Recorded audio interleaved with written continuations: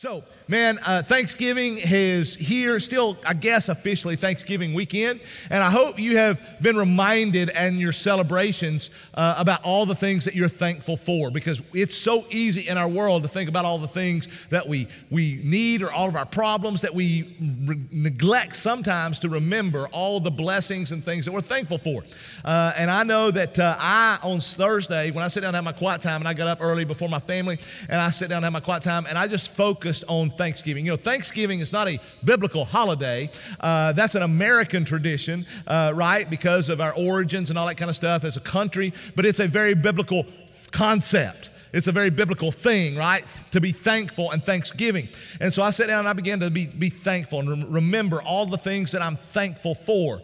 And man, it's funny how if you just spend a few minutes just thinking, okay, thank you for this, thank you for that, I'm just going to thank the Lord. Your perspective starts to change a little bit on life. You begin to look at things a little differently. Today, one of the things that I hope you're thankful for, if you're a believer in Jesus Christ, is the salvation that He has granted to you. And if you begin to think about what Jesus did to secure your salvation for those of you who believe in Him, then, and you think about that, I want you today, as you think about how thankful you are for your salvation, that it not only causes you to think about it and go, that's awesome, but it motivates you to live differently because of it, right? And so I heard about there's a French painter named Georges Rouault. Georges Rouault was a French painter, and he lived in like 1905, the beginning of the 20th century, and he was a prolific artist, painted for about 60 years. And his genre, he wanted to bring biblical themes to life. And his paintings of Christ feeding the poor and healing the lame, they still hang side by side with major league artists like Picasso and others. And so he was this prolific artist who painted a lot of things, but he loved to paint biblical themes. And but one of the things that he loved to paint the most was the face of Christ. Out of all the things he painted, he wanted to paint the face of Christ. And he painted it over and over and over and over. It said that his studio was just overflowing with paintings of the face of Christ, just different paintings. And someone asked him one day, why are you obsessed with painting the face of Christ over and over and over? And he said, I want to paint a portrait of the face of Christ so compelling that people will look at it and immediately be converted. Now, folks, that is an incredible goal in life. His goal was to use his skill and to go into the domain that God had given him and live in a way that people would know Christ. See, he wasn't a pastor. He didn't work for a church. His job, he didn't get paid to tell people about Jesus. He got paid to paint. Just like some of you, most of you, your job's not a pastor. You're not on a church staff. You work in various fields and industries, and God has given you skill. And what we want you to do is to go into those domains, use the skill that God has given you, like Rouault, for the glory of God, and realize everything God's given me is from God and for God. He gave me the skill, He gave me the job, and what I want to do is I want people to look at what I do in that domain. I want people to look at my life, to look at my words, to look at how I respond to things, and be so compelled that they're converted to Jesus Christ. Right? That's what we want you to do, and that is what a biblical Christian is all about. Today our bottom line is saved equals sent. Now you would say, man, I've heard that before. Haven't we talked about that a lot? If God saved you, He saved you to send you, live sent. Yes, we talked about it a lot, and we'll continue to say it in many different ways because we want it to permeate your soul. We want it to get in your brain and you to understand, man, this is what God saved me to do. If He saved me, He saved me to send me. Saved equals sent. Right? There is nothing more compelling. There's nothing more exciting, nothing more adventurous than seeing a friend or a family member come across the line of faith and to surrender their life to Jesus Christ. Nothing more exciting than that. If you've ever experienced that, you would agree. There's nothing more exciting. Now, the problem is there's also nothing more intimidating and nothing more stressful than evangelism. Right? So many of us have seen or have had family members and friends come to know Jesus, but very few of us have had the privilege of being a part of that other than, man, knowing that it happened. Because here's the sad reality. Stats tell us that because evangelism is so stressful and because it is so intimidating, 95% of all Christians never share the gospel with anyone. They never tell anyone they're a believer and what it means, really. They never share the gospel. 5 out of 10, less than 5 out of 100, less than 5 out of 100 Christians share the gospel. And they never tell anyone. And there's all kind of excuses for that. There's more excuses than the ocean has fish, right? I mean, for instance, let me give you some of the excuses because they're in this room today. Some of you might use these excuses, and I just want to knock them out of the water, all right? Because there is no excuse. So some people will say, well, Pat, I don't share my faith because I'm afraid I'll mess it up. What if I don't know the answers? I mean, I don't feel adequate. Well, let me give you a couple of things with that. Number one, here's what I promise. If you share your faith, there will be almost all the time you will be asked questions you do not know the answer to. That happens to me. I don't know the answer. There was a time when I felt the need to know all the answers. I mean, I'm a pastor. Isn't that my job? And now I don't feel that pressure at all. So I love saying, man, I don't have a clue. That's a great question. Sometimes I literally will say, you know what, that's really not a good question because you're just answering to avoid the real deal, right? But I don't feel like I have to know the answers. You will have times when you do not know the answers. You will always feel inadequate.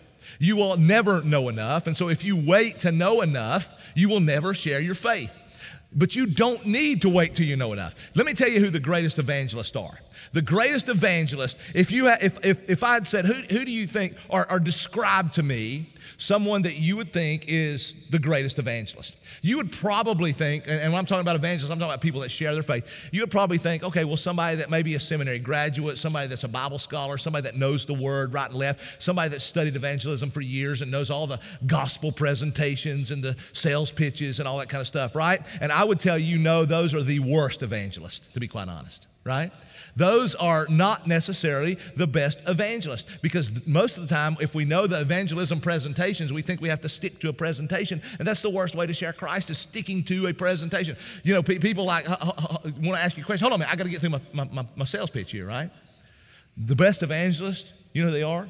Brand new Christians that know nothing. They're the best evangelists. Why? Because they don't know what they don't know. They don't know nothing, but they don't know what they don't know. And they're excited. And all they know is my testimony. And you know what? That's effective. Now, we want you to have tools, but the most effective thing is Jesus. So don't think you have to know everything. What you have to know, Jesus. So Jesus, let me tell you what Jesus has done in my life. That's effective, okay?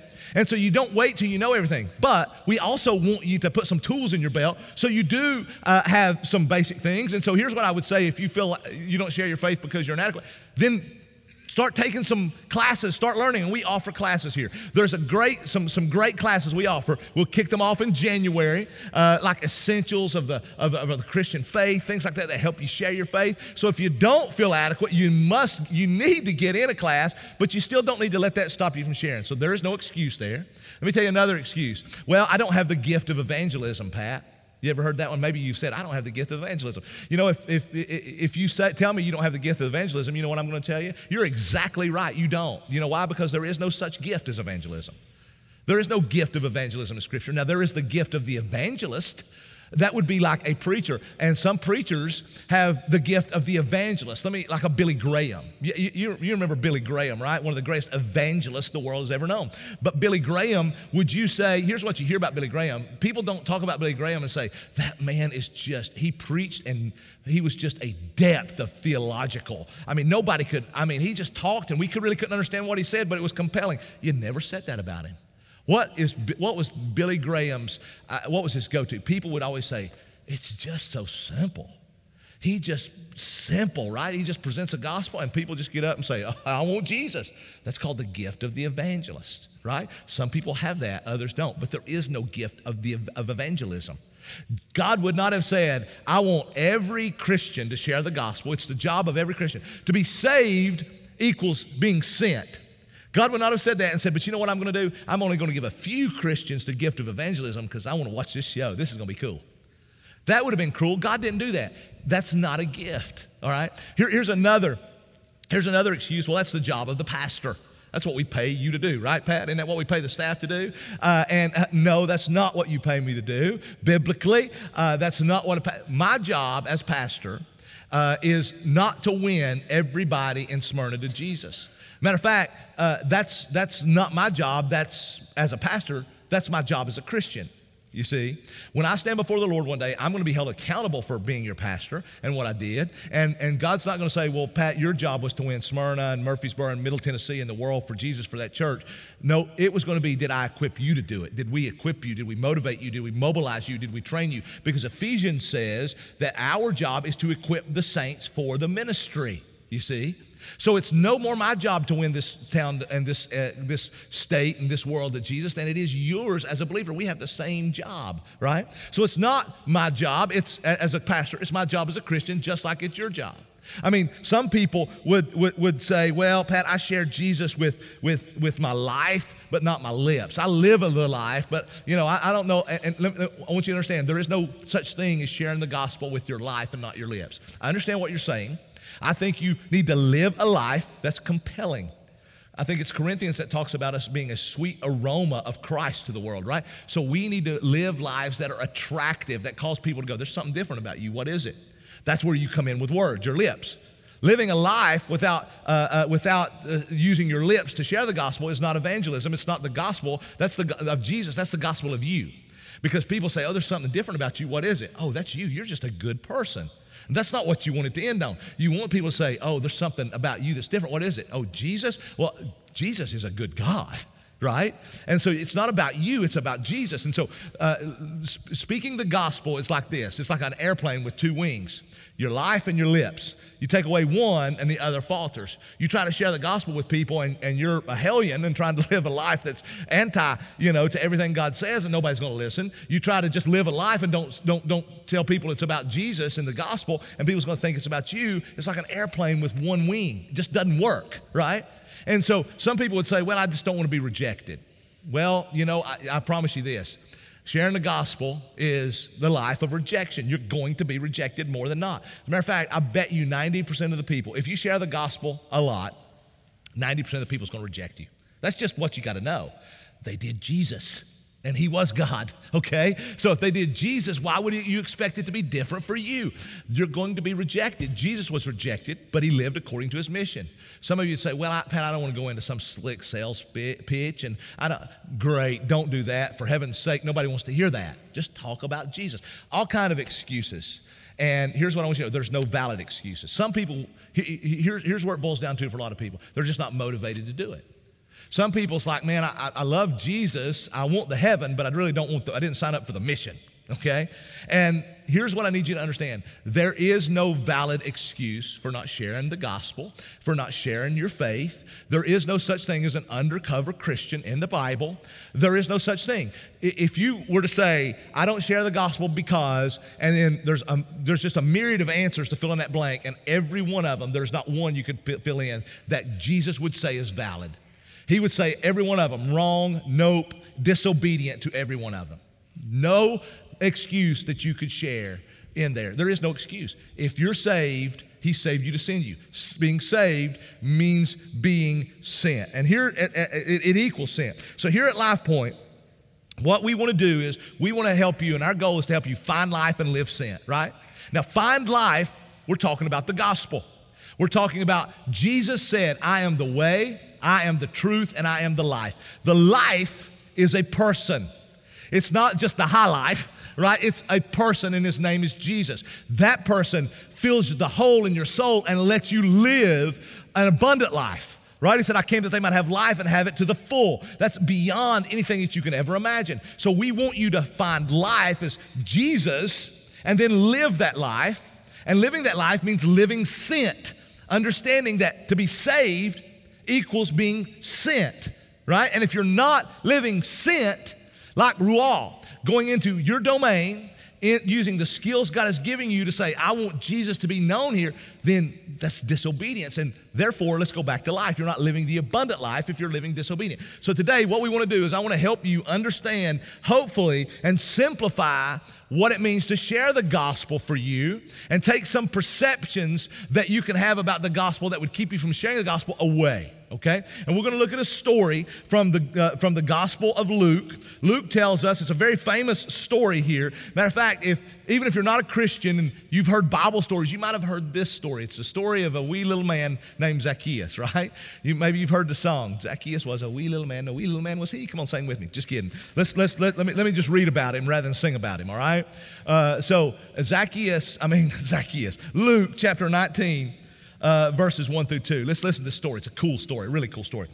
He being Jesus, entered into Jericho. Jericho was an oasis. It's down close to the Dead Sea. It's very hot, very warm, desert area, but this is an oasis, was Jericho. And Jesus entered into Jericho and was passing through, and behold, there was a man named Zacchaeus. He was a chief tax collector, and he was rich.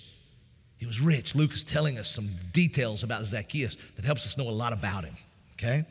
And he was seeking to see who Jesus was, but on account of the crowd, he could not because he was small in stature. So he ran on ahead and he climbed up into a sycamore tree to see him, for he was about to pass that way. And when Jesus came to the place, he looked up and said to him, Zacchaeus, hurry and come down, for I must stay at your house today. So he hurried and came down and received him joyfully. And when they saw it, they all grumbled. He is gone. Who is they? This is talking about the religious leaders. They grumbled. That was their usual, their usual stance was just mean, bitter beer face, religious leaders. He said, and when Jesus came to the place, he looked up and said, Zacchaeus, hurry down. I must stay at your house today. So he hurried and came down and received him joyfully. And when they saw it, they all grumbled. He is gone to be the guest of a man who is a sinner. And Zacchaeus stood and said to the Lord, behold, Lord, the half of my goods I give to the poor. And if I have defrauded anyone of anything, I restore it fourfold. Jesus said to him, today salvation has come to this house, since he also is a son of Abraham. For the Son of Man came to seek and to save the lost. Now, this is, it's a great story of Jesus bringing salvation and redemption to a man named Zacchaeus. Zacchaeus was a man who had found a lot of success in life. He was like a lot of people in our world. He found success in life, but he was in business, but he was lost in life. There was a vacuum, there was a hole in his soul, and although Luke tells us he was rich, which means he had everything probably. I mean, he probably had the house everybody wanted to have. He had the nicest camel in Jericho, right? I mean, he had the stuff, the clothes. He had all this, but still he didn't have Jesus. So although he had everything, he had nothing. There was this hole in his soul that needed filling, and the only thing that could fill it was Jesus, but he had no one willing to go talk about him with God, about God. And so here was Zacchaeus. Zacchaeus was, he was a tax collector, and people hated tax collectors because tax collectors made their money by collecting your taxes for Rome, but then they would, how they made their money was they would overcharge you, and whatever they overcharged, they got to keep. And so if you're wealthy, you had found a way to really take advantage of people. But not only was Zacchaeus a tax collector, he was the kingpin of the cartel. He was the chief tax collector, which means he was despised by everybody in Jericho, including the church. Now, I know the church didn't exist quite yet, but the religious establishment of the day despised him. You would think surely he would be accepted in church. No, they despised him more than anyone. Okay? And so Zacchaeus, what he really needed was God.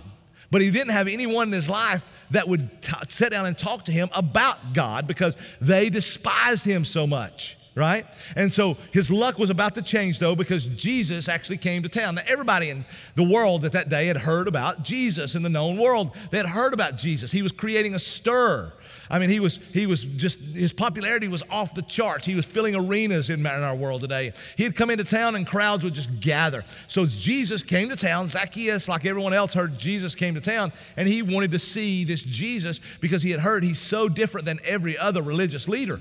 I mean, every other religious leader was like looking down at Zacchaeus, but he heard Jesus had compassion on people like him, right? I mean, Jesus actually called the religious leaders who looked down on him, he called them broods of vipers. He called them whitewashed fences. He pointed out their sin. He went to war with the religious leaders. So Zacchaeus was interested in this Jesus because he was so different. He really wasn't like every other religious person that he knew. And so he wanted to see him, but there was a problem. Man, the crowd was just absolutely so thick. Jesus was like a rock star when he came through town. People were just thronging around him. He couldn't get to him. No one would let Zacchaeus through because they despised him. They were probably throwing elbows. You know, it was like Black Friday at Walmart, people throwing elbows and fighting and all this kind of stuff. And so they were throwing elbows at Zacchaeus and wouldn't let him in. Zacchaeus is too short to see over them. He's like, man, I don't know what to do. I'll never be able to see this guy. So he come up with a plan. Brilliant. He said, I'm going to run ahead. The path he's taken, there's a sycamore tree. I'm going to climb up in the sycamore tree and I'll be able to have a bird's eye view. I'll be able to look at Jesus as he comes through. Might not be able to talk to him, but at least I can see who this guy is.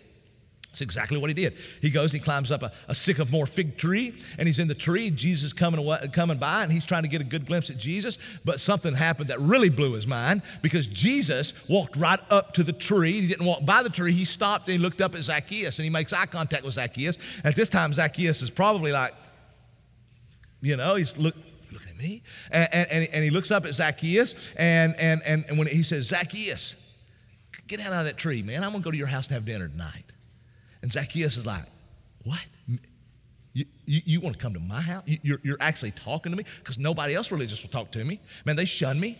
I'm despised. They wouldn't be seen with me. You want to come to my house?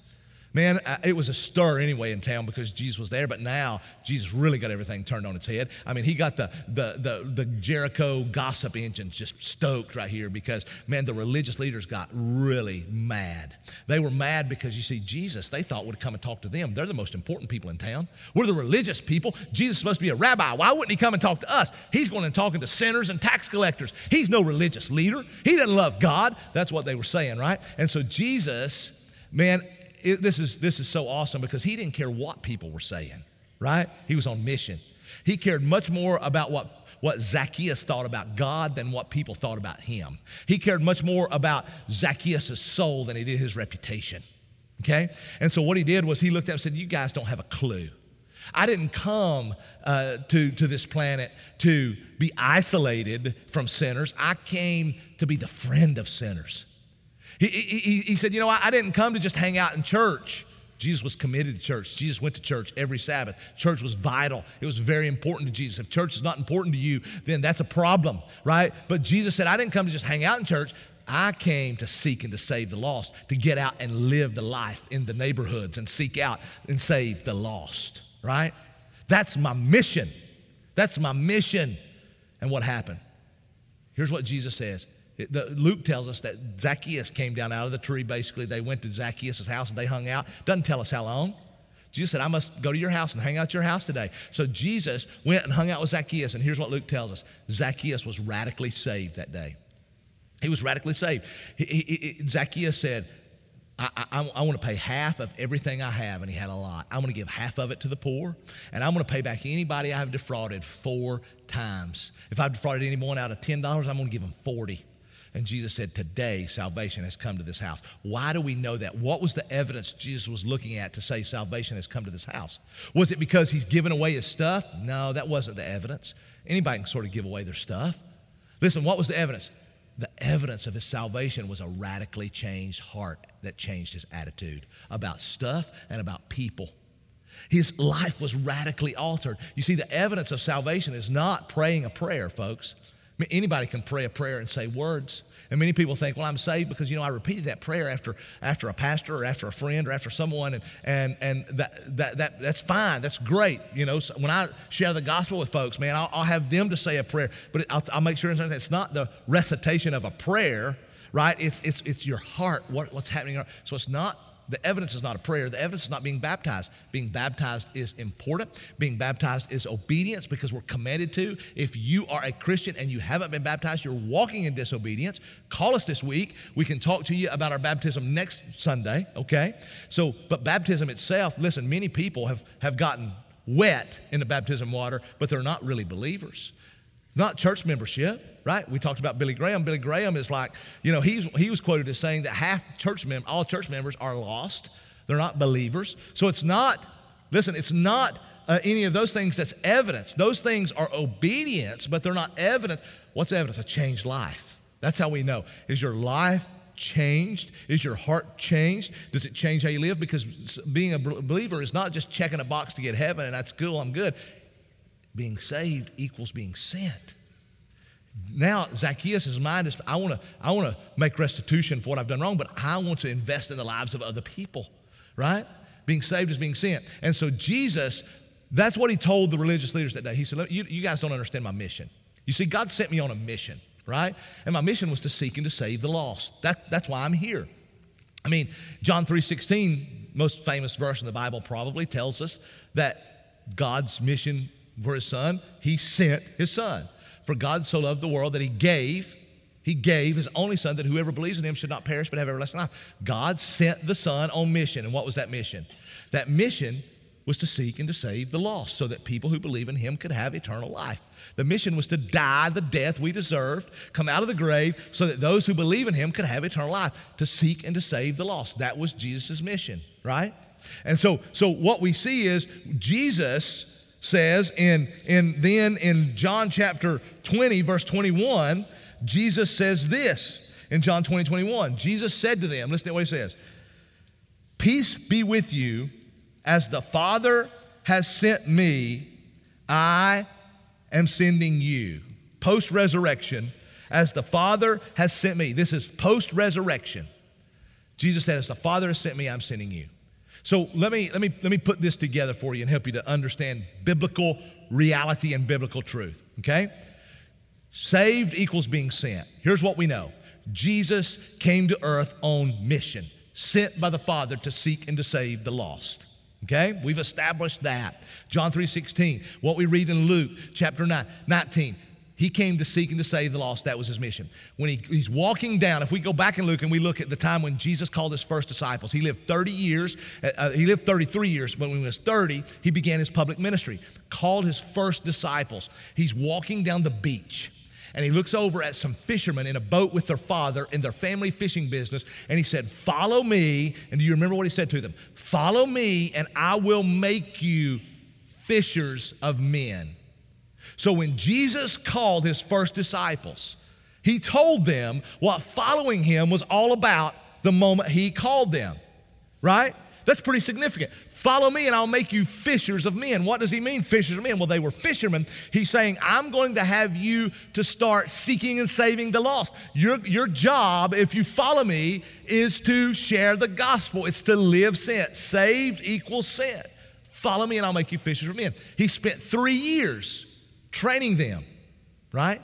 You remember the stories, that's the Gospels are all about, these 3 years of Jesus training the disciples. So when he comes into Zacchaeus, now if you go back and now think about that in light of the story of Zacchaeus. He walks up to Zacchaeus' tree, "Come, I'm going to stay at your house today." All the people that were around him, the religious leaders, who was also there? The disciples. Where did the disciples go that day? With Jesus. They're all at Zacchaeus' house. So Jesus did this to bring salvation to Zacchaeus. But a part of Jesus doing this and the way he did it was to bring salvation to Zacchaeus, was to also train his disciples, then inspire this story to be written by Luke in his gospel to train you and I about how to do this, right? So he, out of the gate, "Follow me and I'll make you fishers of men." I'm training you for, there's all kind of stories like this. Trains them for 3 years. He's murdered. He comes out of the grave. He spends 40 days teaching his disciples before he goes back to heaven to be at the right hand of the Father where he is at this moment. What does he say? Go and make disciples. Go and make disciples. It's go time. So Jesus said, man, I've told you what it's about. Following me is to fish. To be a follower of Jesus is to fish. Saved equals being sent. I've shown you how to do it for 3 years. I'm giving it to you. Now go do it, right? In Acts chapter 1, it says it a different way. Luke says it a different way. For you will receive power and the Holy Spirit comes upon you to be my witnesses in Jerusalem, Judea, Samaria, to the ends of the earth, right? So here's what we know. God sent the Son on a mission to seek and to save the lost. Jesus said, as the Father has sent me, I'm sending you. Except for nobody. If you're saved, you're sent. Saved equals sent. So there is no excuse for not sharing the gospel. There is no excuse for not living in every domain using your skill to build God's kingdom. There are Zacchaeuses all over Middle Tennessee. Did you know that? Middle Tennessee is full of Zacchaeuses. It's full of people who have a hole in their soul that only Jesus can fill. Some of them look like everybody's All-American. Zacchaeus looked like everybody's All-American. He was wealthy. Man, he had everything. He didn't have a need, but he didn't have a want, I should say, but what he needed was Jesus. But no one would share Jesus with him because they despised him. Some people in Middle Tennessee look like everybody's all-American, but they still need Jesus. So therefore, they don't appear to need anything, but they really don't have anything because they don't have Jesus. Some of them are really despised. I mean, some people in Middle Tennessee are despised. Maybe it's for whatever various reasons they're despised, but they need Jesus. There's Zacchaeuses all over your family. There's Zacchaeuses when you drive home today, you're going to go through your neighborhood, you're going to go to the restaurant and eat, or you're going to go home and eat. You're going to drive through your neighborhood, and you're going to get up tomorrow, you're going to go to school, back to school, or you're going to go to work. There's Zacchaeuses at school. There's Zacchaeuses at work. There's Zacchaeuses all in your life. And you know why they're in your life? Not by accident, because you see, I don't believe in accident. I believe in God. I don't believe in happenstance. I don't believe in luck. I believe in God. And here's what I believe. I believe God ordains. I believe God ordains for you to live exactly where you live. I believe that that the job you're in right now, that the place you're at is exactly by the plan of God. Why? Go look at the book of Jonah. Where you are is exactly where God has you. Why? Because there's Zacchaeuses all over your life, and he's brought them across your path. Why? So that they can work for you, so that you can work for them, so that you can make them money, or they can make you money, so that they can be a friend that fulfills a friend need, a social need in your life, so all these things are true, so they can be your wife or your husband, so they can be your kids, your parents. All these things are a part of it. But why are they in your life instead of someone else's? Because God has brought them across your path if you are a believer. He's brought them across your path for you to live sent in their life. Just like that star as we head toward Christmas. God put a star in the sky that led the wise men right directly to Jesus. And you are the star God has put in a lot of people's life to point them to Jesus. Now, you're not responsible for what they do with Jesus. You're not responsible. That's between them and Jesus. You can't save anyone. Your job is to point them.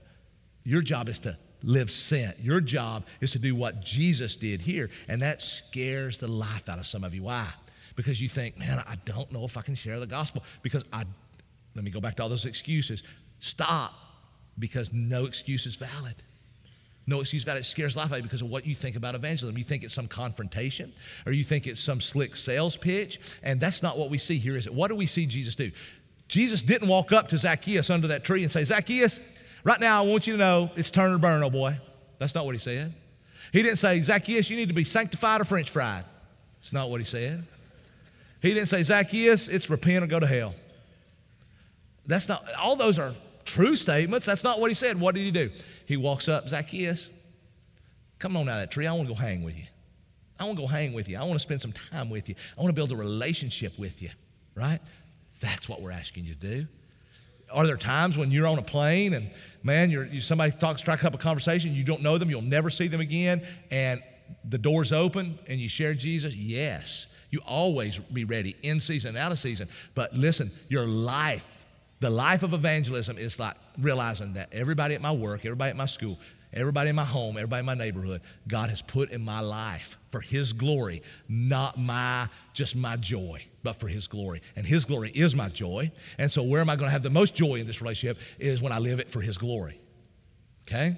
And so therefore, when we look at this, man, Jesus, he went to his house. He hung out with a guy that was despised. He got to know the guy. He earned trust. The walls started coming down, and Jesus like, man, I just want to spend some time with you. Now, it happened. The story leads us to think, okay, it happened in a day, and it might have. I don't want you to think, okay, man, I'm going to invite my neighbor over, and tonight they're giving their life to Jesus. That might happen. Most of the time it will not, okay? Most of the time, you might not even get to share the gospel for a year, for months. You got to be ready, but the Lord will open that door. You be ready to share when the Lord opens that door. Until then, you're sprinkling that conversation with what I call spiritual seasoning. You're talking about church. You're talking about the Lord. You're talking about the Bible, talking about things and seeing what they bite on. The Holy Spirit will tell you if he's working in their life, okay? And so then you go a step further. And so you're building relationship. That's what we see. We're seeing, and we're asking you to do exactly what Jesus did. This is a great time of year to do this, by the way. We got Christmas at Life Point coming up. Man, invite some people. We got cards out there that you can go and hand people. Great way to invite people to church. Okay? Great way to invite people to church. Man, you ladies, man, y'all can do one of those brunches or teas or whatever y'all do. I don't know what y'all do, but one of those things where you invite ladies over to your house on a Saturday and your neighbors for brunch or something. That's cool, isn't it? I mean, and man, you just get to know them a little bit. They get to know you a little bit. They get to find out what you are, and you're taking a step. You're building relationships, right? You guys going and hanging out with people, having your neighbors over in the neighborhood. All those things are different ways of investing. Having block parties in the summer, barbecues. I mean, just having your neighbor over for dinner. David Cox, one of our staff members, man, he is an unsung hero here. Most people don't know him because he is over all of our production, and so he's on our staff. Man, he read this book called The Gospel Comes to the House Key. It's all about hospitality. It really motivated, I would say convicted him. He went out and bought another refrigerator to put in his garage, and I have a refrigerator in my garage too because I've got like 70 kids, right? But he got another refrigerator to put in his garage. Why? So he can have his neighbors over and have a lot of food in there because why? Man, I just want to have my neighbors. I want to invest in my neighbors. It's a great way to invest in your neighbors, right? That's what we're asking you to do. Are you building relationships so that you can speak with your lips, not just your life? Listen, folks, here's what studies show. People who don't come to church, and what I want you to understand, and people in Middle Tennessee, y'all think, the world thinks this is the Bible Belt. I guess it would be classified historically as the Bible Belt, but that means nothing today. In Middle Tennessee right now, this morning, over 80% of the people in Middle Tennessee are not connected, not weekly connected to a church at all. Over 90% don't go to church, okay? They would say, I'm connected, but I don't go. When you go home today, you're going to see, wow, these people don't go to church. Why are they going to come to church? Because we're here, because we got the doors open, because we got a cool worship service. Because, listen, we want to do those things, right? We want to have an attractive, not attractional. That's not our philosophy where we just open the doors and do the good stuff and hope they come. That's not our philosophy. But we want to be attractive, the sweet aroma of Christ, right? So we want to do those things. But listen, it's not just opening the doors and hope they come. It's going and getting them. And here's how we go get them. Do we knock on doors? I mean, man, that's great. That's not our strategy because you're strangers. I don't know about you, but somebody comes on my door and knocks on my door and says, hey, I want to talk to you about life insurance. And I don't know you. I'm like, great, thank you. Ain't going to do no good, don't know you. I'm going to do business with people I trust at that level, right? I'm going to do business with people I trust. So if I'm going to do business with people I trust, I'm not going to talk about my soul and eternity with somebody I don't know. Okay? Now, some people will. I'm not saying it's invalid. Some of you may have gotten saved like that. It's just not our strategy. You listen, the strategy is what's going to get people to church, into the kingdom? TV? No. I mean, listen, I think most preachers on TV give the gospel a bad name more than they give it a good name, right? That's not how they're going to do it. Here's what's going to get people to church. Studies show that, number one, most of your friends, if you invite them, will come to church. Most of your friends, if you invite them, they might not come next Sunday because they legitimately cannot come next Sunday, but they will come if you invite them because they trust you. You're their friend. Here's what studies also show. The most people who come to church come because of a relationship with someone, because of a trusted friend, because of the influence and the invitation of that friend. Think about Zacchaeus. Zacchaeus, he wasn't drawn to a church. He was drawn to a person who invested in him. Are you investing in people? Are you building intentional relationships? Are you sharing the gospel? Are you sharing the gospel? Are you inviting people to church? Are you inviting people to church? This is a great season. All seasons are a great season. Every month, but this is especially a great season to do that. Let me tell you a story that illustrates the power of relationship. 1983, some of you weren't born yet probably, but in 1983, Ronald Reagan was the president of the United States, and it was a tense time with the Cold War going on. Hopefully you studied about this in history if you don't remember it. The Cold War was going on. Ronald Reagan was president, and in 1983, some of you remember, there was a Korean airline that had passenger airline that had veered into Soviet Union at that time, Russian airspace. Russia shot it down when it veered into Soviet airspace. And Reagan responded by giving his evil empire speech. He said Russia was the focus of evil in the world, and they were there was an evil empire, and obviously, man, Russia-American relationships were going south, right? And so 2 years later, 1985, the year I graduated from high school, 1985, Reagan and Mikhail Gorbachev, who was the leader of Russia, met when they went to the Geneva Convention, and they met, and Reagan confronted confronted Gorbachev about shooting this jetliner down, and he confronted him about a whole list of human rights violations that he had pinned on Russia, and said, we cannot trust you, we will not trust you until you do something until you take care of these. Gorbachev responded by saying, I'm not on trial, and you're not my prosecutor, I'm not your student, and you're not my teacher. And man, it was going south. I mean, man, it was just heating up, and it was going south. They broke for lunch, and when they came back from lunch, the politicians and the negotiators were ready to go at it. They were ready to do their political battle that had been done for all these years. And as they were ready to go at it, Reagan, man, he threw an audible. He called an audible. It dawned on Reagan. Reagan was a very smart guy. It dawned on Reagan. Reagan said, you know what, man, this has been tried for years. We're never going to do anything until we can trust each other. We can't trust each other until we know each other. And so he said, I'll tell you what we're going to do. Mikhail, can you and I just take a walk with nobody but a translator? And so he and Mikhail Gorbachev just takes a walk. Nobody but he and a translator. Turns out to be an hour and a half walk. They end up in a boathouse. And man, they are just talking about family. They're talking about movies. They're talking about life. They're laughing together. Man, they begin to realize, this is an okay guy. I sort of like this guy. They begin to laugh. They begin to, Reagan is quoted as saying, I cannot believe how much Gorbachev talks about God. Gorbachev, quote, said, I cannot believe how nice of a guy and how sincere Ronald Reagan is. These two began to form a friendship. They began to form a friendship. It was forged in that boathouse. They began to form a friendship, and in 2 years, man, the walls of communism came tumbling down. The Cold War ended within a couple of years. Why? Because two people said, man, let's get to know each other. They began a relationship. That's the power of relationship. Listen, man, people in our world, they believe anything and everything about Jesus but the right thing about Jesus. They've been sold a bill of goods about who Jesus is. Sometimes they've watched people, they've watched pastors, they've watched church members, they've watched Christians do things that's caused them to go, man, they are just the most hateful. They got this idea, right? Gorbachev and Reagan had these ideas about who each other was or what they were about until they got to know each other. And it was through getting to know each other that things began to tumble. You know how the world's going to be won to Jesus? It's not by a preacher on stage. It's not by a preacher on TV, I promise. You know that. It's not by social media or mass media. That's not the way. The way the world's going to be won to Jesus, if it is because, listen, it's the exact same way it was being done 2,000 years ago. It's Andrew finding Jesus and going and finding his brother. It's households getting saved. It's friendships. It's through relationships. It's through one-on-one people. It's not through the stage. It's in the city. Right? It's not in the church. Here's what I don't want. I hope that we baptize hundreds of people a year. I hope we baptize hundreds of people a year who come to church and say, man, I want Jesus. They find Jesus. But I want to baptize the majority of the people because they come to and say, hey, man, my buddy Joe told me about Jesus at work, in the office, at school, on the treadmill, in the gym.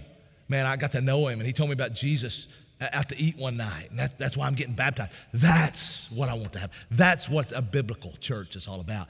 Are you sharing your faith? Saved equals sent. If you're not living sent and you're saved, you're not being a biblical believer. You're not living the life, right? This is an awesome month to begin to practice some of these things. Let me give you some takeaways. One is, if you're a believer and you feel inadequate in sharing your faith, and if you're a believer, you feel inadequate in sharing your faith, right? If you do, man, we've got classes, discipleship classes that we offer to help you with those. They start in January. You can get on our line and find them. You can talk to us in the hallway. Sign up for one of those so that you can begin to learn. But you don't wait until you learn. You'll never do it because you'll never learn enough. You start now. And here's what you know. Man, you might not know 42 verses, but if you're saved, here's what you should know. Man, I know this was my life, and I know this is my life now, and I know this is who did it, Jesus. People go, wow, that's what you know. That's what you say. You don't wait till you know more. And when you don't know, man, we'll help you out, okay? And we won't know the answers. We're going to partner with you. Man, we're going to ask hard questions. You invest in people. You bring them to church. We'll partner with you by creating an environment that's safe, where people go, oh, that wasn't so bad. Because their perspective is, I'm going to go to church, I'm going to go in, and it's just going to stink. And we want to create environments where they come in and all of a sudden when they leave, they go, that wasn't so bad, right? We're going to create an environment that's not so bad.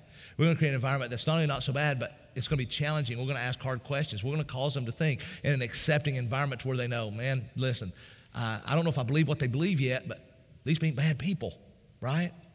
And we care about them. Don't fall, because here's what you're going to hear in the world. Hey, you shouldn't share your faith because it's none of your faith is yours. And see, in our world today, it's all individual, right? It's okay to believe whatever you want to believe as long as you don't tell me what I got to believe. And matter of fact, we saw that this week. There was a missionary. I don't know if you heard about this, read this story. A missionary, Chinese-American missionary. His name was Wall. He went to, he's an Indian. He went to an isolated island in India to share the gospel with an isolated tribe that doesn't see the outside world still. And he went to share the gospel. And he ended up getting killed. They shot him with arrows and last week and killed him and everything. And man, it's like, wow, that's dedication. And don't feel sorry for him, honor him, right? I mean, that's giving his life. And I mean, that's amazing, right? But here's what happened in the great good old world in the United States of America, the Twitter sphere, however you call it, the world of Twitter. It went crazy. And you're thinking, everybody's going to be saying, oh man, that was just so noble. No, not in today's world. He's a Christian. He's a Christian in today's world. And people in our world today don't think anything about being Christians being noble. And so people started roasting him. People started saying he got what he deserved. He got what he deserved, right? I mean, he deserved that. Why? Because he tried to convert somebody, tried to tell them about what he believed. Folks, don't let that stop you. Listen, if you really believe that Jesus Christ is the way, the truth, the life, no one comes to the Father except through me. If you believe your kids, your spouse, your mom, your dad, your aunt, your uncle, your next door neighbor, the friend across the office cube, the friend across the hall at school or the row at school, if you really believe that that's true and they don't know Jesus, they're going to go to hell, then the greatest thing you can do is not let the politically correct world or any other pressure keep you from sharing your faith in Jesus Christ with anyone. Will you do that? Will you do that? Will you do that? Got a great opportunity this month as we head to Christmas to invite people to Christmas Life Point. It's not sharing the gospel, but it's a step in the process, right? It's a step in the process. Will you do that? Will you do that? Will you do it? If you're a believer and you don't feel like you know how to get involved in classes, begin to pray for people in your work, in your school, in your house, in your neighborhood that don't know Jesus, and pray, God, help me. Open up doors and just see what God, pray for them regularly and see what God begins to do, right? Hand out some invites. Bring folks with you. Not just Christmas at Life Point, but man, Christmas season. Every week we're doing Advent, right? Invite people to come with you. I'm going to pray. Travis and our band's going to come and they're going to sing. And as we sing, you respond however God has led you to respond. If you're not a believer and you want to find out what that is, come back and talk to us. We'll be glad to start a conversation with you back at the Pastor's Connection, right? If you want to, you pray, you repent, you thank God, you do whatever God's led you to do, come back, bring someone with you next week. Let's pray together. Father, we love you. God, we are grateful for the message of Luke 19. Thank you, Jesus, for how you showed us that you saved and redeemed a man named Zacchaeus.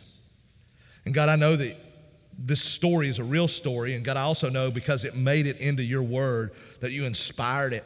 And Lord, that it's a story that was used not just for Zacchaeus' salvation, but Lord, as a story to teach us how to share our faith, to teach us so that many other Zacchaeuses will come to know you. And I pray that we as believers would understand saved equals sent. I pray that we would understand that there is no option, that there is no excuse for not living sent. Well, it's their job. Well, I don't have the gift. Well, I believe it's personal. Well, God, help us to know that Jesus Christ, if he has saved us, he has sent us to proclaim his name. Help us to know that, Jesus, and help us to be obedient to that. I pray, Lord, that this city would be changed because people literally believe that and live it. God, help us in this season to understand what opportunity we have and to take advantage of it. God, help us to understand right now the greatest gift we could give this season is the gift of Jesus. The greatest gift we could receive this season is just, Lord, the reception of a friend who receives our invitation to dinner or to come over or to hang out,